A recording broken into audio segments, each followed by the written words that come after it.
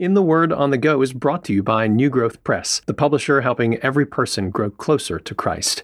As you're making a list for the little ones in your life this time of year, don't forget about the new releases at New Growth Press, including the new picture book, Why Do We Say Goodnight? Going to bed and turning out the light can be a scary time for many children, so this book reminds little ones that Jesus watches over them all night long, just like a shepherd protects his sheep. Find your next read to encourage you in your faith and learn more about new releases at newgrowthpress.com.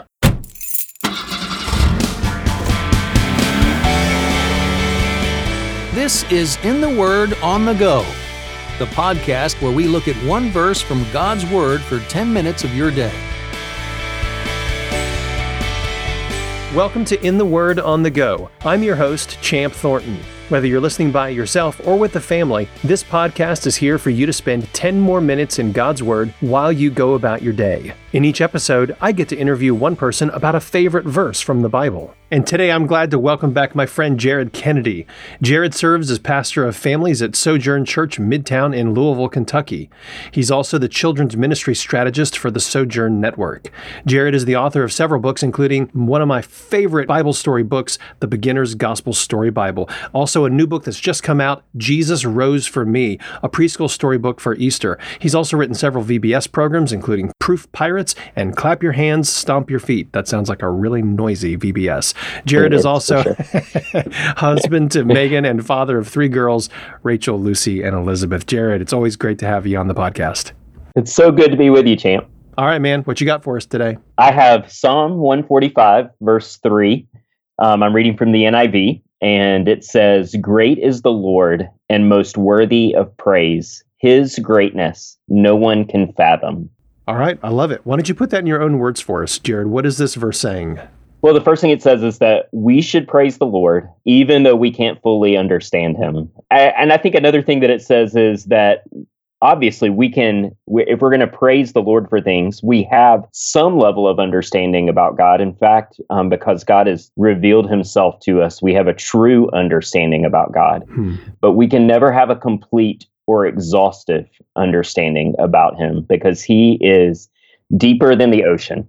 Yeah, I think it was A.W. Tozer who said, God's given us not every bit of information about him, but enough to ravish our hearts and cause us to worship him. Yes, that's so true. So, Jared, what's the story here? How did this verse come to be one of your favorites? Well, this is one of those verses that I didn't really learn growing up. I found it researching how to teach it to children. So, I mean, one of the things I do when I'm teaching a passage is I look at the passage in multiple versions. And I found that the word that the NIV translates as fathom is translated really differently in different Bible versions. And so the NIV says fathom, the ESV and the CSB, the Christian Standard Bible, says unsearchable. In the New Living Translation, it's measureless. And so when I first heard the word fathom, I thought about someone saying, oh, I can't fathom that. Right. And so I took it to mean I can't understand that. I can't fully understand God. But, if you read it that way, you might think God is the sort of being who you can't understand at all. But in reality, God has revealed himself to us. He expects us to have a true understanding of him. But we can never have an exhaustive understanding of him. Wow. So what's the context of this verse then? This is talking about God's greatness, and he's so great that we can see some, but not all.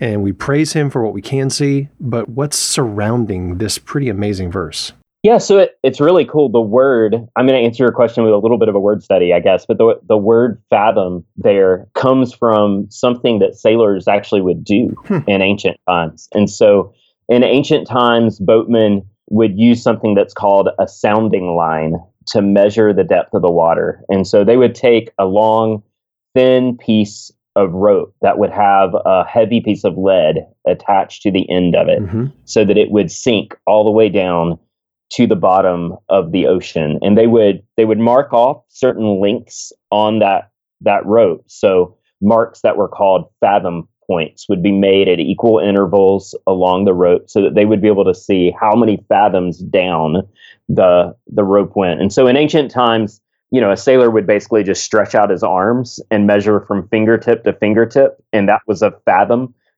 basically everything you can get your arms around. Today, a standard fathom is 6 feet, which is a lot longer than my fingertip to fingertip. Maybe LeBron James, I'm not sure.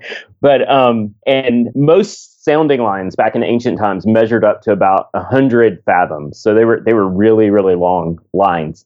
And with a sounding line, a sailor could measure basically any ocean depth close to shore.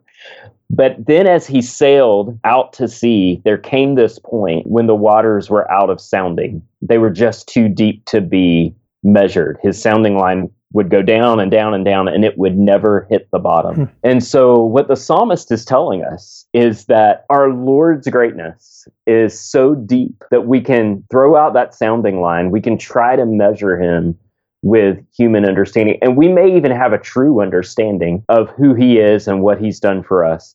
But we can never get all the way to the bottom of God. We can't get all the way to the bottom of his greatness. And that should humble us and cause us to praise him. So I'm going to read it again. I'm reading from the Christian Standard Bible. Let's see what this version says. The Lord is great and highly praised, and his greatness is unsearchable. And there's our word, without measure, fathomless. I love it. That's such a great word picture. So, Jared, we've already been talking about what this tells us about God, but do you want to explore that further? What can we say is true about God from this verse? Well, it tells us that God is measureless. And so I just think about that for a minute. God is deeper than the ocean. We can't measure God. Well, you can't measure God with hours or with minutes because God is timeless and eternal. We can't measure God's length or breadth with miles or inches because God is everywhere. He fills all things.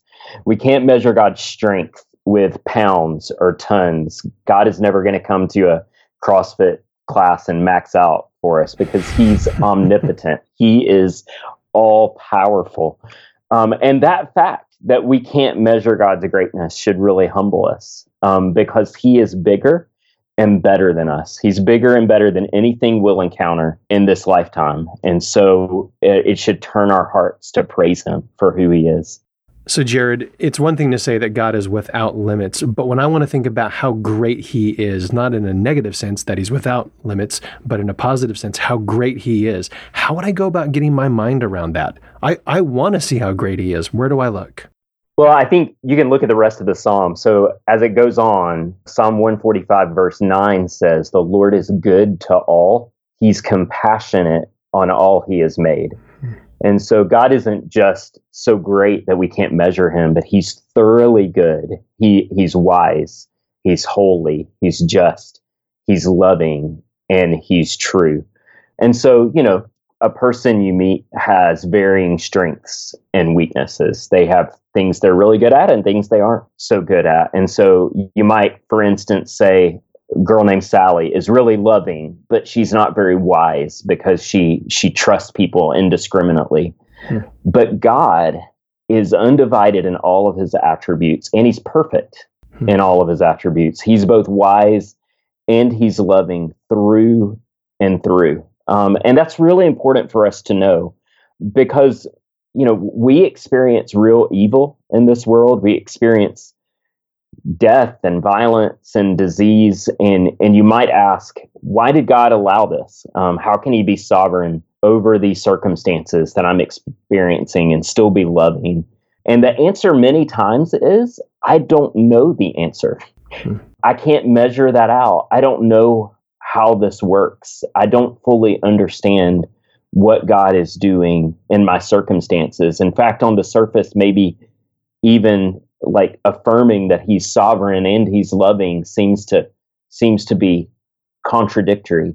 But even though we can't fully trace out who God is, God has truly revealed himself to us. And the place where God has most clearly revealed himself is in his son, Jesus. And in what Jesus has done for us at the cross. There at the cross, he shows us his love and his justice and how they come together. When he poured out his wrath against sin, and when Jesus died, he also poured out his love so that he might justify us and save us. Wow, that's where we look. That's where we see him revealing himself to us.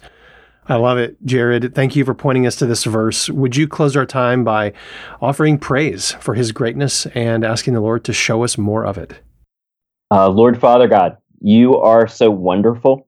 We'll never completely understand you, but we thank you that you have chosen to reveal yourself to us in Jesus. And it's in Jesus where we see your perfect justice, your perfect love, and it's in Jesus where we find our salvation. And so, Lord, we're so grateful for the fact that you have given your Son for us. Help us to trust you and to praise you all of our days.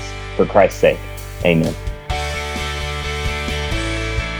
Thanks for listening to In the Word on the Go.